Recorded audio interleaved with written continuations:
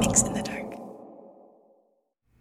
Hey, what's up? It's Mai Ying from Mix in the Dark. This week we are recording stories from Chicago, Illinois, so shout outs to you all from Chicago, Illinois.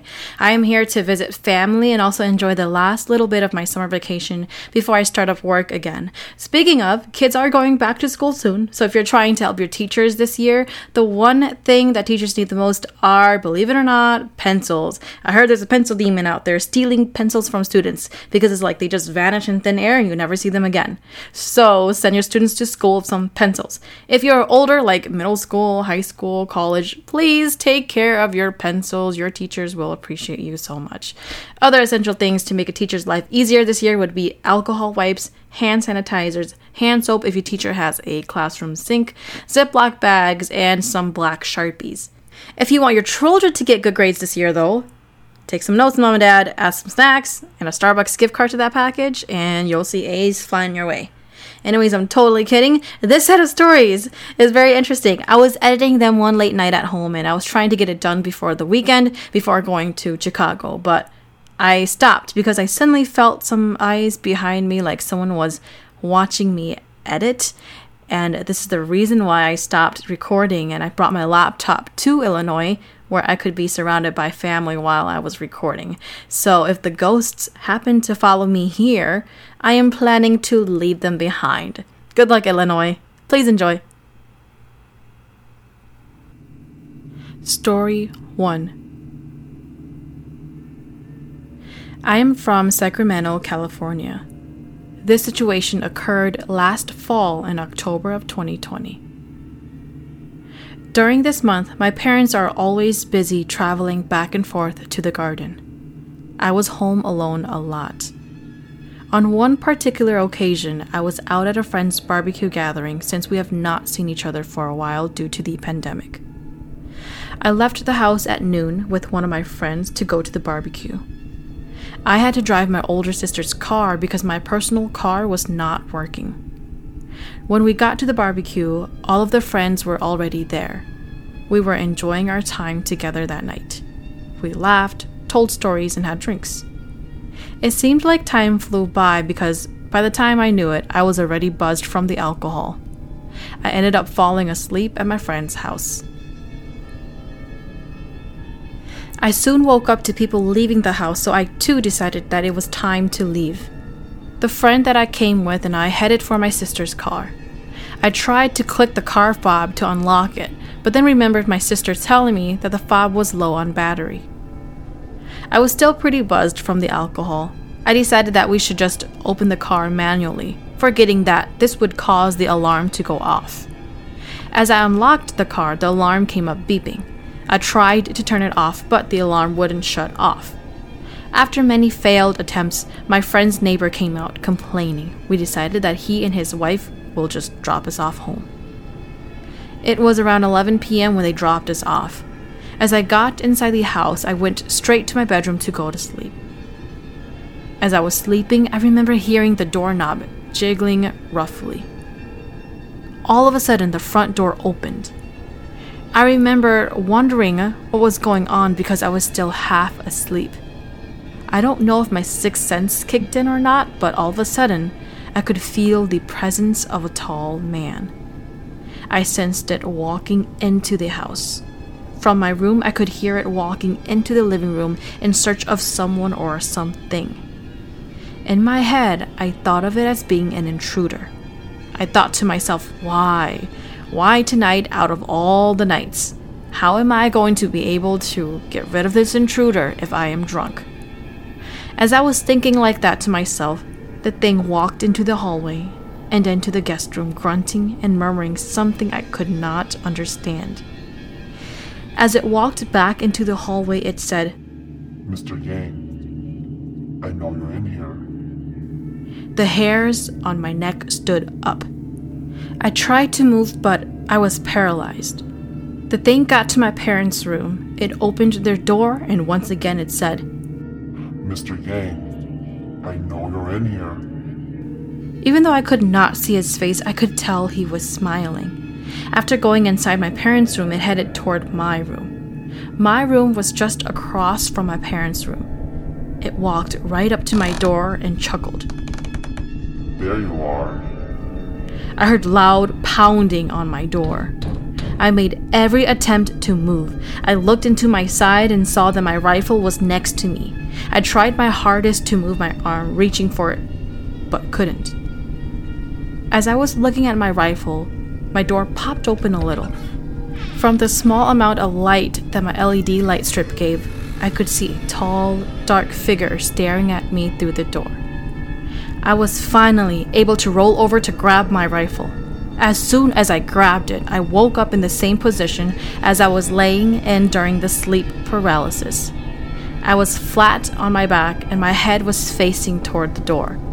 I got up and couldn't sleep anymore as I was frightened by the event. Until this day, that night still haunts me. The voice and the chuckles are still lingering in my mind.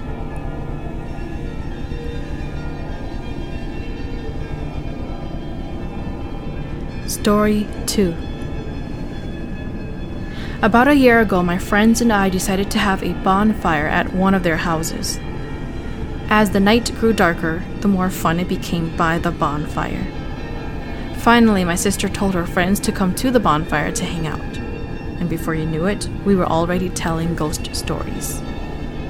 One of my sister's friends brought up this place called Lilydale. I was curious because it seemed that everyone knew where it was except for me. My sister ended up telling me that the place was haunted. It was a ghost town. My sister and her friends then asked, "Who wants to go to Lilydale with me?" Barely knowing anything and having nothing to lose, I tagged along. I also did not want to seem like a wuss. Before we left, we made sure to leave an even number. There's an old superstition that if you travel in an odd number, a ghost would follow one of you home to make an even number. That night, we happened to have 7 people at the bonfire. One of my friends decided to stay. He wanted nothing to do with Lilydale after my sister's friends explained that it was haunted. We dropped him off at his house, and then we were on our way to Lilydale. We drove down to a spot by the Mississippi River. There was a trail that was blocked off. This is where we were trying to get through. I remember thinking about how weird that was, but it didn't really bother me for the most part. We then saw the trail through the forest, and of course our stupid selves hopped out of the car and decided to walk down the trail to get to the river. Everything was fine at first, until we all heard a woman crying. All of a sudden, we also heard a baby crying. We took that as a sign for us to leave. We all ran as fast as we could back to the car. We all got to the car and we were all scared out of our minds. My sister's friend drove off. As if that wasn't enough, we decided to keep driving. We got to this one place. It was odd looking. It didn't look like modern places. It almost looked like an old-fashioned town from a long time ago. We stopped there in the parking lot to think about what just happened. My sister and her friends were talking about what had happened while I was minding my own business, taking photos of the old buildings. I was trying to see if I could get a photo of a ghost. I snapped away. Finally, my sister and her friends questioned what I was doing and told me that taking pictures was a stupid thing to do. I ignored.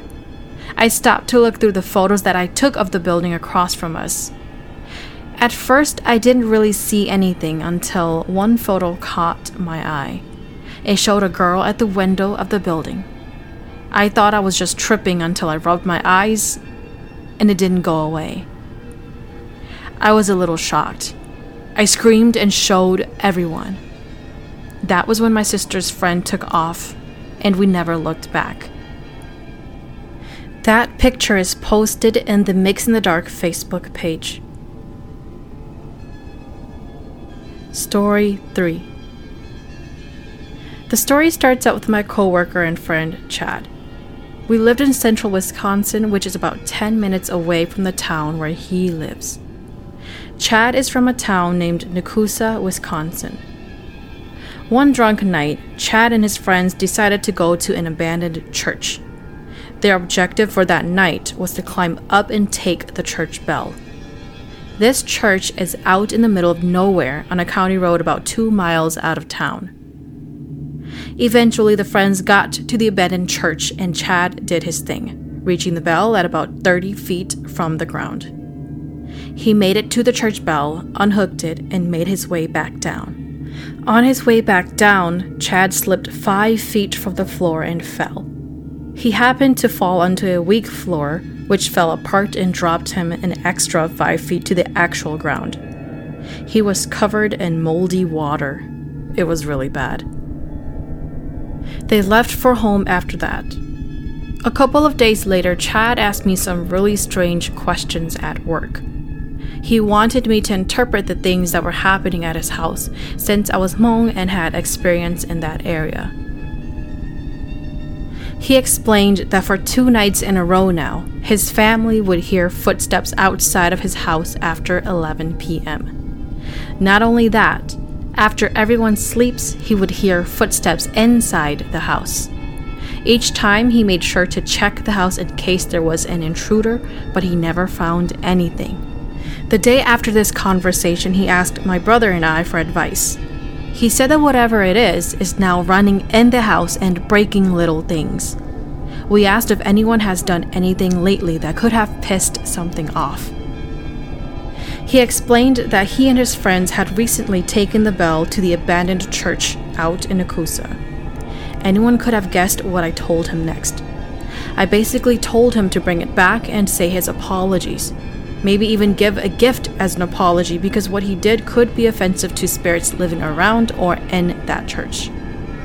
The next day at work, he said it was just him and his mom and his sister at home. After everyone went to sleep, the usual things happened. Steps around the house, hearing someone or something running around, things moving around. But this time, there was one big thing that was different.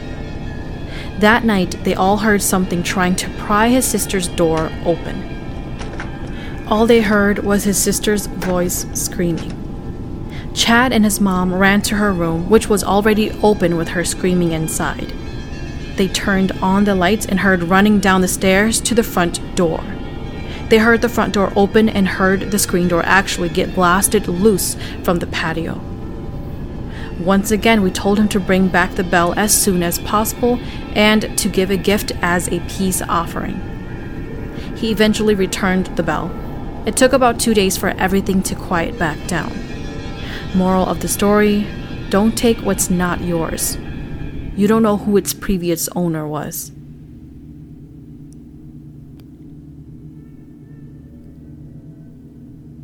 Story 4. I have many creepy stories, but this one I will always remember. We lived in a 4-story home in Anoka, Minnesota a long time ago. I was 14 or 15, and the only people home were myself, my sister, and my parents. One night, I decided to stay up late to finish some art pieces. It was maybe around 11:30 when all of a sudden, I felt a jolt of chill run through my spine. My senses were telling me I was not the only one awake. To the wall right in front of me, there was a framed picture. Of what exactly, I cannot remember. When I looked up at this picture on the wall, a small black spider crawled out from behind it. I hate spiders and didn't think anything of it. I swiftly got up from my bed and rushed over. With one swipe and a Kleenex in my hand, I made sure the spider would not come back. Feeling a bit better now, I turned around and proceeded to get onto my bed. Once again, as soon as I looked up at the wall, another black spider appeared from behind the picture. At this point, I am thinking, this is extremely weird. I moved from my bed over to the picture and killed it with a Kleenex. Sounds crazy, right? I even started to wonder if I really killed the spider, or if my mind was just playing tricks on me. This time I walked toward the trash can, but decided to look at the picture. Again, another black spider crawled from behind the picture. I was freaked out at this point and decided that it was time to go to sleep. I didn't even bother to kill this one this time. I put all of the art supplies away and tucked myself in bed. The chilling feeling of not being alone had me leaving the lights on all night. I turned on the radio next to me and changed it to a music station to help calm my nerves. Slowly, I drifted to sleep. I was awoken by what sounded like a truck dumping a load of small rock pebbles down the playground slide. The sound came from outside of the window. It got louder and louder as I became more awake. Inching closer to the window, I pulled the curtains wide open. It was pitch black. Not a soul in sight. The noise stopped. My mind is confused. I am even more scared now. Eventually, I told myself that it was nothing. I covered myself with the thick blanket and closed my eyes, slowly drifting to sleep again. This time, I heard a sound coming from my door. The doorknob shook violently as if someone was desperately trying to get in. And then came the scratches, like a cat clawing angrily from outside. I was so scared I hid under my blankets until the noise stopped. It lasted for what seemed like a lifetime. I then heard my parents wake up. I ran out of my bedroom into theirs and asked if they heard anything. They told me they didn't hear anything and had just woken up. I finally remembered that they were going to wake up early, so I flipped open my phone and checked the time. 5 a.m. I hadn't even checked the time before because I was too afraid it would read 3 a.m., the time of the witching hour. I am still confused why no one else heard the scratching and door shaking. It was so loud it could wake up a village. All of this happened in a 6-hour time frame, but it felt like it was only minutes apart. It is such a weird phenomenon that occurred. I wondered if I was in a spiritual time lapse. Why did it seem like it was only minutes for me, but 6 hours had already passed? I guess I will never know. Thank you for listening to Mix in the Dark. I am your host, Mai Yang. Mix in the Dark is available on Spotify, Apple Podcast, or wherever you listen to your favorite podcast series. If you have a story that you would like to share, please send it to mixinthedark@gmail.com. If there's a story that you really enjoyed, feel free to hit up my tip jar on Venmo. Just search Mix in the Dark on the business tab.